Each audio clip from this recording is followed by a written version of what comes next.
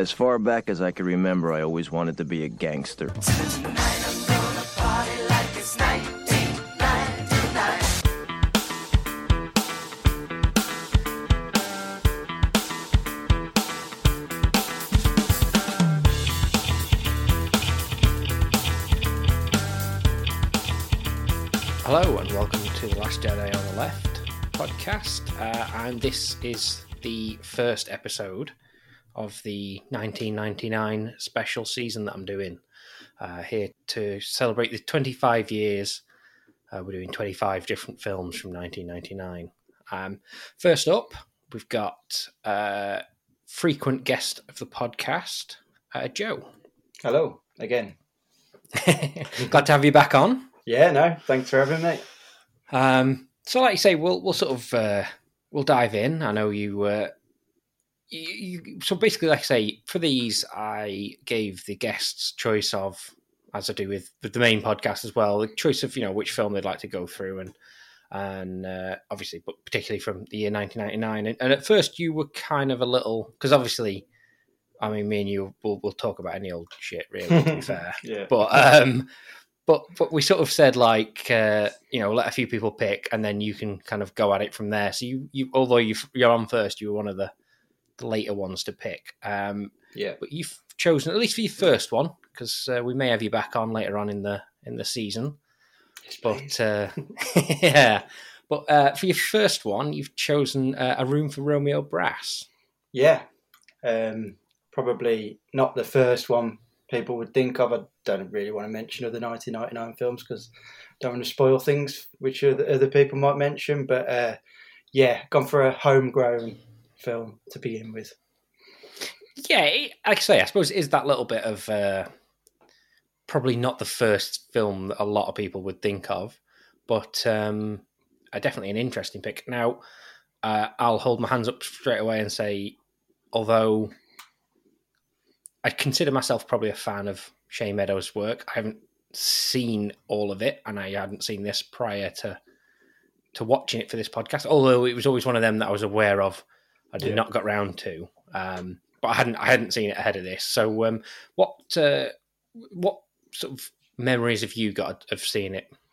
Yeah, I mean, I'm kind of similar to you in a sense. Obviously, a massive fan of Shane Meadows, but certainly haven't, even to this point, watched all of his films. And it's not even a case of not seeing the early ones and sort of haven't, because he's so eclectic even now. I mean, he did a show this year, didn't he?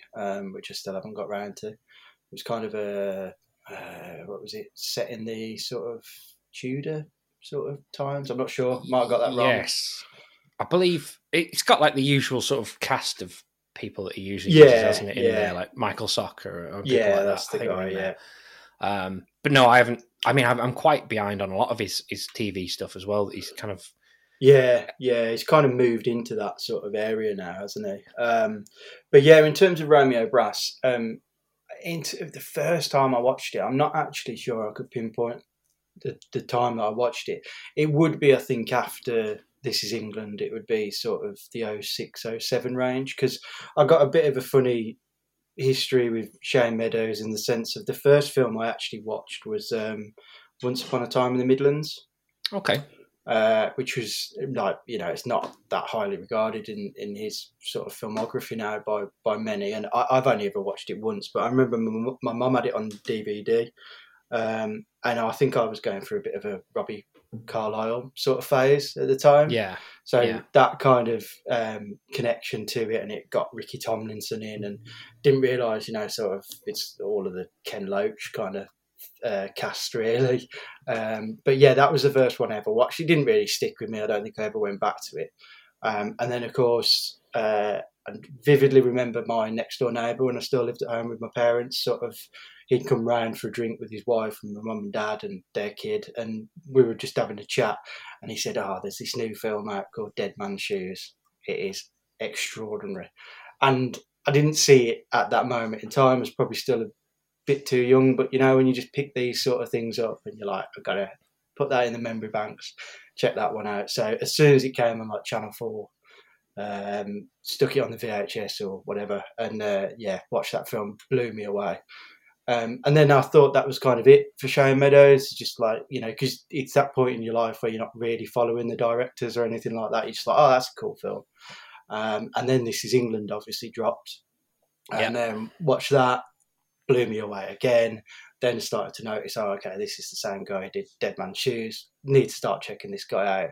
And one of the first ones I went to was Romeo Brass because of the Vicky McClure and Andrew Shim of it all, and obviously Paddy Considine. And yeah, I think it's one I've grown to love over the years. I don't think it's got as immediate an impact as Dead Man's Shoes or This Is England, but I think the more you watch it, the more you sort of see, oh yeah, there's everything that he's going towards is sort of there, which I'm sure we'll come on to discuss. But yeah, a bit of a weird sort of history with it. It's not one that I saw in '99 and went, this is going to stay with me forever, but it's one that's sort of grown with me over the years. And I'd say it's right in there with Dead Man's Shoes and This Is England now as my favourite sort of Shane Meadows films.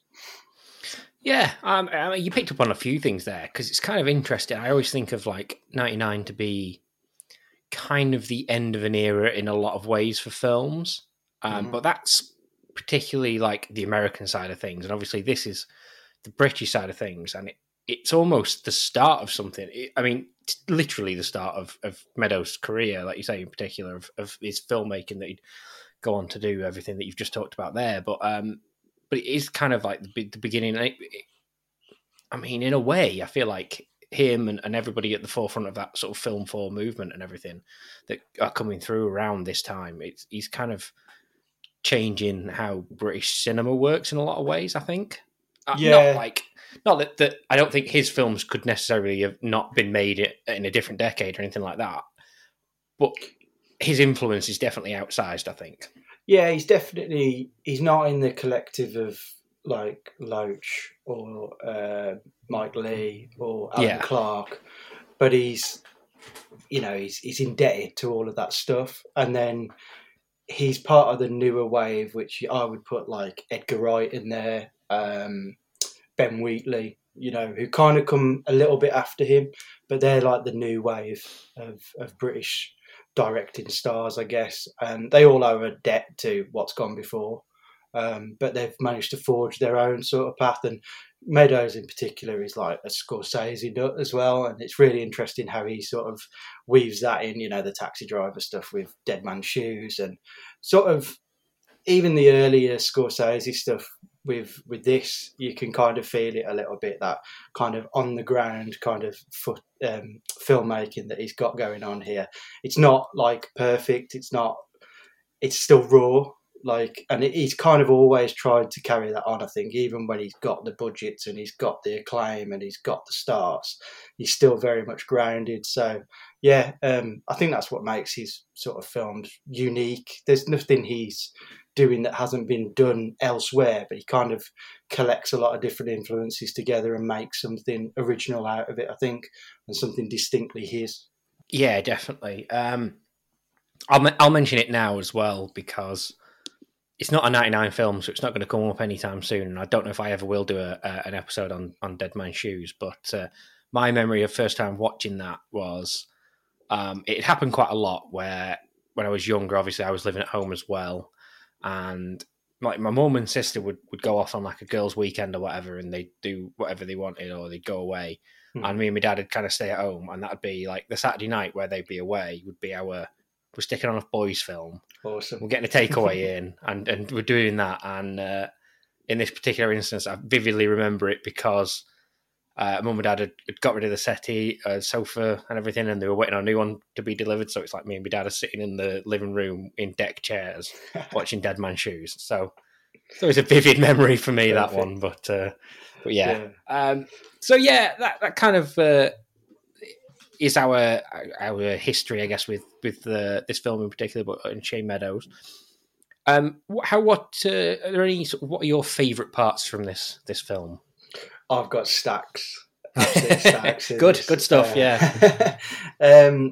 Yeah. No, I was sort of working through it in my mind earlier, and I mean, it's kind of the whole film in a way, but I'll be a bit more specific. So, I think the intro in particular with Romeo and Gavin when they go to the chip shop. Yeah, It's just I haven't seen, because Meadows did do a couple of films before.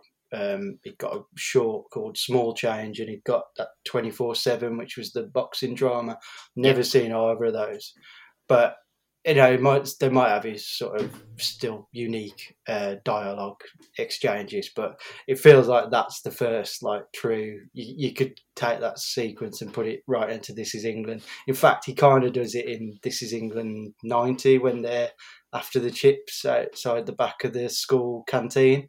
Yes, It's kind of a little callback to it. So there's a lot of that in those, like in the bit as well in. I think it's This Is England 86, isn't it, where Sean's going to get bullied for having his chips or whatever. Yeah. There's that moment as well. It's kind of all that very... Yeah, totally. And obviously Meadows appears himself as the chippy owner. with a absolutely stunning blonde wig on. Yeah, fantastic. And he offers Romeo the family pack, so he takes that. And then you get the whole credit sequence, and then the credits end, and it just cuts to him sat like forlorn on the park bench going, look how many's left. My mum's going to batter me. And then he takes it home, and she does just go mental at him. So, yeah, just a great intro. It's the best bit about that is, like you say, because he's eating his chips as he goes along. He's walking home or whatever.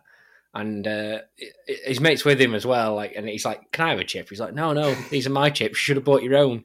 They're not his chips. They're meant to be for everyone, but he's just eating them all. And he has a word with himself at one point. He's like, oh, why do I always do this to me? And Gavin's like, because you're fat. Yeah.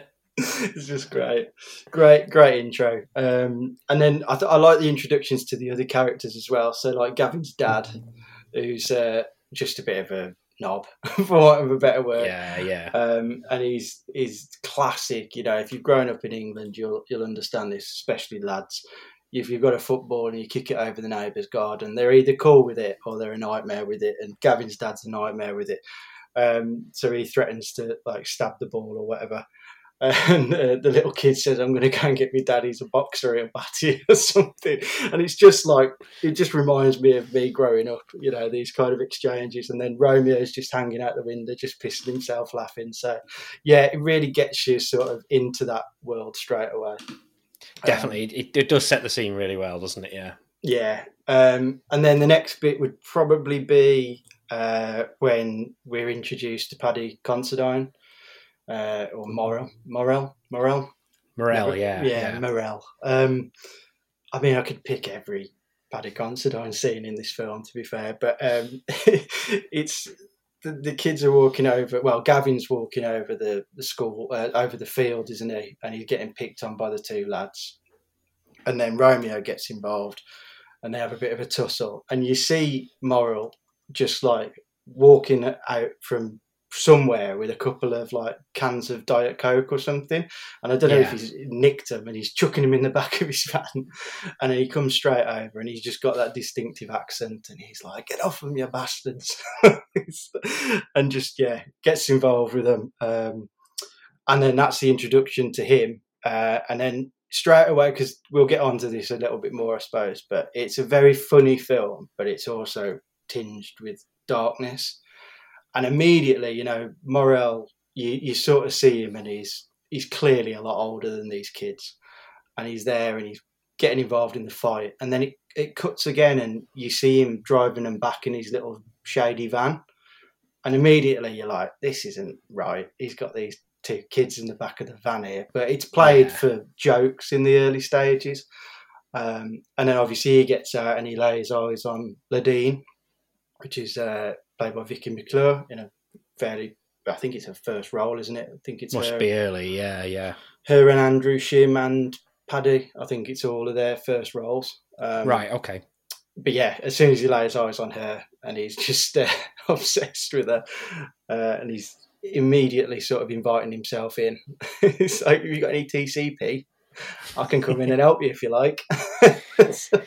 So yeah, once he lays eyes on Ladine, I guess that's sort of the setup for the rest of the story then, isn't it? His infatuation with her and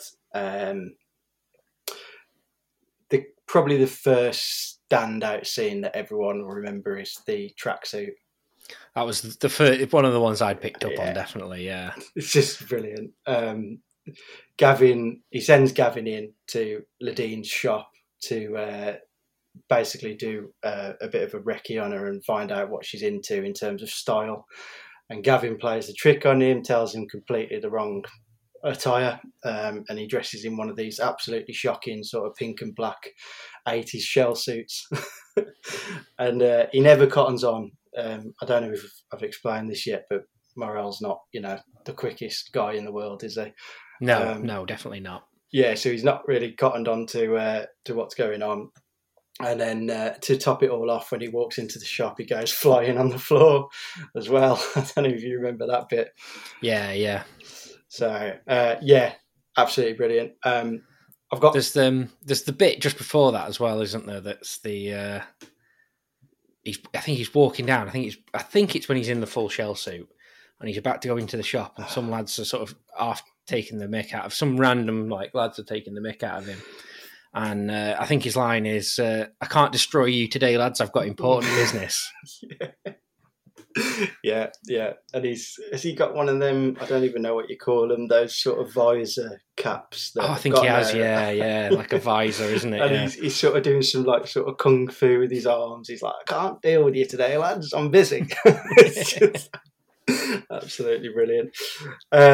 Yeah. So that whole sequence, and then that kind of continues, doesn't it, a little bit, where Morel's trying to just entice Ladine, and he kind of, at one point you sort of feel sorry for him a little bit, don't you, because you can see he's a bit slow, and then I think he stands outside the shop with some flowers or something, and he's trying to apologise to her.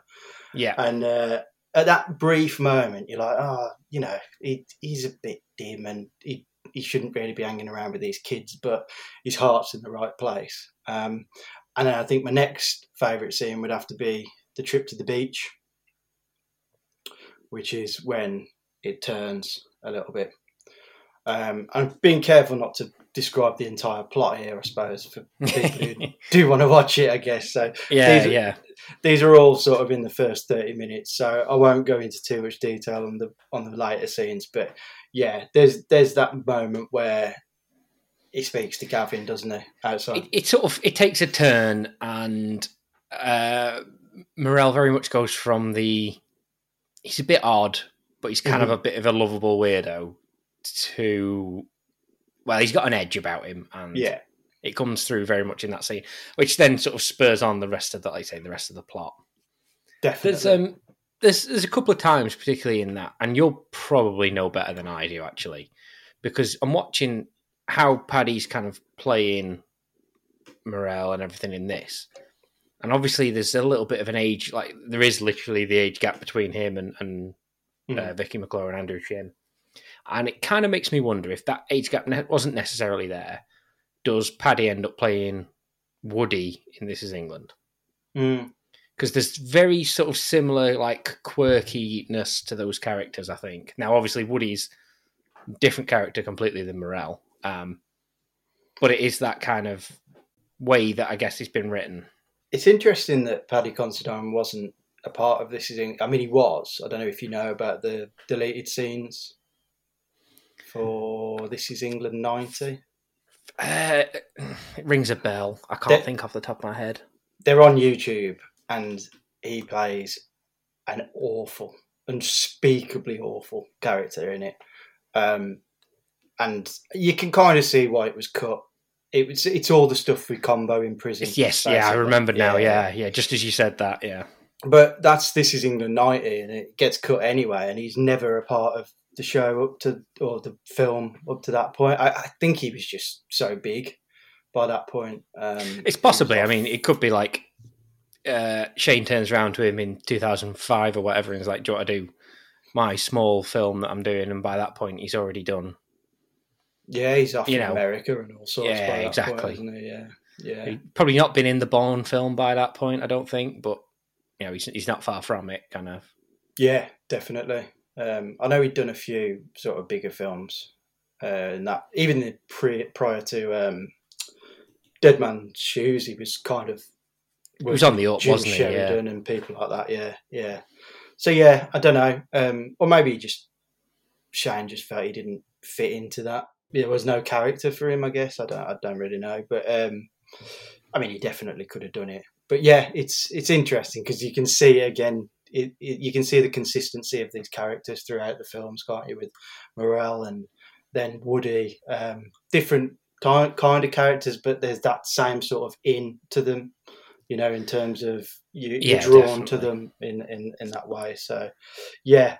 And Romeo Brass is like 100% like the acorn that grows into the big oak tree that is Sean effectively in This Is England, isn't he? Yeah, 100%. So it's yeah, because he's got a bit more of a chip on his shoulder than you first think, hasn't he? I mean, we haven't mentioned when Frank Harper's character Joe turns up, and he's Romeo's dad, and he's Frank Harper, so you can kind of guess, Yeah. He's a Cockney wide boy. He's gonna probably rough people up, and exactly. He's got a history. Yeah, he's got a history. That's it. Yeah, and he's the estranged dad, so he's it's not a bed of roses. But Romeo isn't afraid to sort of like tell him to F off or stand up to him a little bit, even though it's deceiving because he's a little bit older than you actually think he is because he looks like about 10. But he's about 15, isn't he? Or I was going to say, that's the thing that got me particularly in this, is he looks 10 or 11, but I think he was 15 when they filmed it, and he was the same age as Vicky McClure, who looks 15 or 16. Yeah. If you watch this film, that's mad to think that they're within a year of each other. Yeah, crazy. And it's also mad then to think that Paddy Considine's character is going after Ladine. So yeah. Well, yeah. But it all adds to it, and that is the beauty of the film. I think is this underlying. You can kind of tell straight away that he's way older. I mean, he's a guy with a car who's running after a couple of kids in a field. Like, when I put it like that, it sounds even worse. But there's that hint immediately, as I say, when the kids turn up in the back of his van back home. But it's very cleverly done in the sense that you think, oh, he's just he's just dim-witted. He's just hanging around with people his mental age kind of thing. And there is a bit of truth to that. But because he's an adult, because he's got strength, because he's a little bit out of control and a little bit unhinged and a little bit egotistical. I mean, the whole thing is him sort of showing off to these kids about how much more he's sort of lived through. And I mean, there's a bit where he says to Gavin, he says, are you putting that on about your back? And Gavin's like, no, I've got an operation next week. And he's like, well, I had something wrong with my back. I broke my back right at the, and all this sort of stuff. And he's like, he's always got to have had something more than these kids. And you're like, dude, you're 10 years older than them or whatever. Of course, you've lived through more things, it's like, you're not impressive. But in a way, we've all met people like that as well, who hang around with the younger generation and think they're the big guy, and then you grow up and you're like, God, what a loser he was, or she was. Yeah, it's funny because, like you say, now never to the extreme that obviously this film goes to, but I do remember being roughly Romeo's age and there being somebody older than you who would hang around with you, and they would be, oh, they're cool because they've got a car or they can do this and that, and then you grow up and you think, God, that was weird, wasn't it? Now you think back, but like I say, I never ended up getting as close to him as Romeo does either, to be fair. So maybe not in the back of the van, no. Yeah, exactly. But yeah, I mean, that's where I guess the film's a little bit more prescient as well, because it's probably 1999. It's probably on the cusp of where parents were a bit more lenient with kids, and we weren't so aware of the dangers just around the corner, kind of thing. But I think the film is sort of pointing to that, where if you're not careful, your kid could get involved with somebody who seems harmless, but and it isn't the worst. It doesn't go all the way to like tragedy or anything like that. But it's just it's a classic British tale of everything's not quite as it seems, and if you're not careful, it can be dangerous. I mean, I always talk about Letterboxd down here, so I mentioned it in my Letterboxd review of it when I saw it recently, is that for me the whole film is kind of about the failings of both of these boys' parents. Now that is in very, very different ways because like Knock Knock's parents are both there. They both seem to be fairly, loving parents, but they're just incapable in one way, particularly his dad, like you say. He's just incapable. He's just not a father figure for one reason or another. He's just not. And then the flip side of it is Romeo's family, where Romeo's mother seems decent enough, but obviously she's very overwhelmed as a single parent, and the father kind of helicopters back in. There's obviously the past there that I don't think we really dive too deeply into as to what happened. But, no, not really, no. Romeo is obviously intent on never forgiving him for it, whereas Ladine kind of is a little bit more... Yeah, it's quite interesting because sometimes you'd think the elder would be the one who remembers things and is less forgiving, but then it's daughters and their fathers, and so it plays into that dynamic a little bit. But obviously, he's kind of this not present father. He's just obviously it's very clear that Romeo has been lacking that father figure in his life, and that's kind of where he falls in with Morel a little bit. Kind of really interesting in that way. I did want to talk about Joe a little bit as well because I think it's an interesting representation of that character, because I don't know if it's because I've seen Frank Harper in 50 crappy British gangster films and you just expect him to come in and tear up the place, and there's that possibility in there, but it does feel a bit more nuanced than that. It's like, has he turned a corner as an individual? He's obviously made mistakes and he's burnt too many bridges to an extent, but the mother doesn't seem like she's completely done with it. She's trying to make inroads to fix things. She keeps telling Romeo, go and spend some time with your dad. Part of it's because she wants him to get out of her hair, but also, trying to sort of fix it a little bit.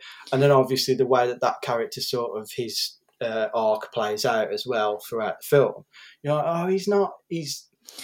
It's so interesting in that way because, like you say, you're told by every character basically that this is a bad guy. He's done bad things in the past now, and obviously Frank Harper brings that weight with him as well from like you say definitely. All the films that we've seen, like all the Rise of the Foot Soldier or whatever else that he's been in, where he plays these characters. So okay, he's a bad guy. We're being told he's a bad guy. I can believe it because I've seen him be a bad guy in all these other films, and yet almost everything he does in this film is actually pretty good guy things to do. He stands up for kids or something, and the various other people. He uses the talents that he has, as a character and as an actor. In kind of good quote unquote ways. So I think that's a really interesting sort of nuance to this film. And again, not to go into too much detail on the plot points, but there's a showdown between him and Morel earlier. Yeah. And you're still kind of, because you don't know Joe that well, and you do know Morel, you just naturally lean more towards the character that you know. Yeah. So you're kind of in that sequence thinking, yeah, go on, Morel, stand up to him, this bully. And we've not even met this Joe really yet. And he's still slightly humorous with it as well, where he's like, I'm not gonna fight you, and you're like, yeah, mate, you'd last about 3 seconds before this guy. But Paddy Considine as an actor is still making you laugh, so you're still sort of on his side, and he's so clever because by the end of it, you're like, it's completely switched. But I wanted to point out his character because I think although he's a side character, I think he's really interesting. I think Frank Harper as well. Quite an underrated actor, because of the sheer number of like crappy British gangster films that he's done over the past. But that's it, I think, isn't it? He's one of them that, like, when he's given chance to sort of, I don't want to say spread his wings because he's not even playing against type particularly here. No. But when he's given something a little bit more to chew on, maybe definitely, then he can sort of show through a little bit. I kind of feel like we've covered off the next section pretty well because the next section is always, how do you think this film's aged? Mm-hmm. And I think both of us are fairly in agreement that it's aged pretty well. It's still very much a product of its time in a little way because, like you say, parenting is probably a little bit different nowadays. But in the fact that for me, it's kind of the proto version of This Is England in terms of like Romeo Brass is very much like say Sean's character. He's got the different, but he's still got the father issues that are there, and he's got a mother who's trying her hardest, but she's struggling, and he falls in with a bad crowd because of the absent father issues and stuff like that. So it's a very through line there, and I think obviously it leads into effectively Shane Meadows' entire career that we've enjoyed for the last 25 years now. So definitely, yeah. For me, I think it ages quite well. I don't know if you've got anything to add to that as well. No, I mean the only thing is about the relationship, I guess, between Morrill and Ladine. I don't know if you could do that now, but that's probably in how is it aged, how well is it aged, kind of. I mean, it would definitely be possibly used nowadays as more of an early indicator to the kind of character Morell is, whereas in the film it's a little bit more. Yeah, I guess it's the way it's handled. Yeah, it's handled delicately. Yeah. It was just one thing that obviously you know how old Vicky McClure is, you know how old Paddy Considine is, and you're like, oh, that's a red flag straight away nowadays. But yeah, other than that, I mean, I don't mind films exploring that as well. It's not like, oh, that's a reflection on the film. I think films should be able to explore any sort of subject as long as it's, you know, delicately handled. Yeah, exactly. Like it's not going out and saying that was the right thing for either of them to do. No. Literally spells out at one point it's not the right thing for either of them to do. But yeah, I think you're right. It probably would be handled very differently if that film was being made today. Yeah, it's brilliant. So yeah, that kind of rounds it up a little bit. It kind of leaves me with the last question that I'm going to be asking people on this, and that is, who owns the movie? So like, who do you think this film belongs to particularly? And that can be anybody who's in the cast, or it could be the director or the writers, which, you know, in this film is the same person. But or it could be, you know, even like, does this belong to the year 1999 in particular? Those are examples. Obviously, it's up to you where you think you'd go with this one. Yeah, I can see where you're going with the films. I think for me, I would have gone with Shane Meadows, but I think he does more prominent work as he moves on in his career. And the same is true for the person I'm going to go for, but it's got to be Paddy. I think he just every single thing he does, just a little. I mean, I didn't mention some other sort of sequences, but there's one montage where it's after Gavin's had his operation, and he starts hanging around with just Romeo because they've pushed Gavin aside. And there's just little tiny bits in that where he's playing football with him in the street, and it's next to some sort of garages, and it's just the way that he's placed the cones right next to him. So he's like made the goal like a foot wide, tiny, yeah. and then there's a bit where he says like, "Punch my hand," you know, and then Romeo smacks his hand, and he's like, "I'm not playing anymore." It's just all these little lines. It's fantastic. And the last thing I'll say is it's an extension of some of the stuff that Paddy Considine did with Shane Meadows. It's all on YouTube, which is a bunch of short films. Again, I don't know if you've ever seen them, but it's just Paddy Considine just adopting like a few like facial props like big teeth and things like that, and he just does a different character with a different accent every time, and they're like these 3-minute short segments, and they're fantastic. But yeah, this is like a fully fledged feature length version of that. So yeah, for me it's Paddy. That's interesting, and I can't really argue because, like you say, he's the biggest character in the film. I will say, for me, I think it would probably be Andrew Shim. Someone we haven't spoken about too much. I think he I mean, he's literally, his name is on the poster, which kind of helps, or his character's name at least. But the way he sort of plays the film, and like I say, he kind of sets out that cheeky sort of lad that everybody knows, everybody knew one kind of thing, especially when you were that age, and he kind of that guy. I think he really plays it so well. Everything right from, like say, that beginning scene that we spoke about where he's eating the chips and stuff, and then he's distraught because he's eating all his mum's chips as well. And and He kind is of everything brilliant. that he gets away with. So yeah, I think he's fantastic. I think he kind of walks away with it for me. But I respect the Paddy pick. It's kind of cool how Shane Meadows has sort of traced his career as well, and Vicky McClure to an Yeah, extent definitely, through This Is England. You know, it's nice to go back and see Romeo Brass and just see where they both started, and then through This Is England, they obviously have that really complicated relationship, the two characters, and yeah, it's really fascinating to kind of go back and just see where it all started. So yeah, that's a good show. Yeah, definitely. Especially when you say like you've watched This Is England and the series of This Is England, and then you go back and go, "Oh, these look like 5 years." When they were 16, they looked about 5 years apart, and they were brother and sister. Who knew? Yeah. But yeah, okay, that sort of rounds up Romeo Brass for us. Do you want to let people know again where they can find you? Just on Letterboxd, I guess that's my only form of social media really nowadays. Check me out on there. Yeah. As always, you can find me. Instagram is Last Jedi on the left.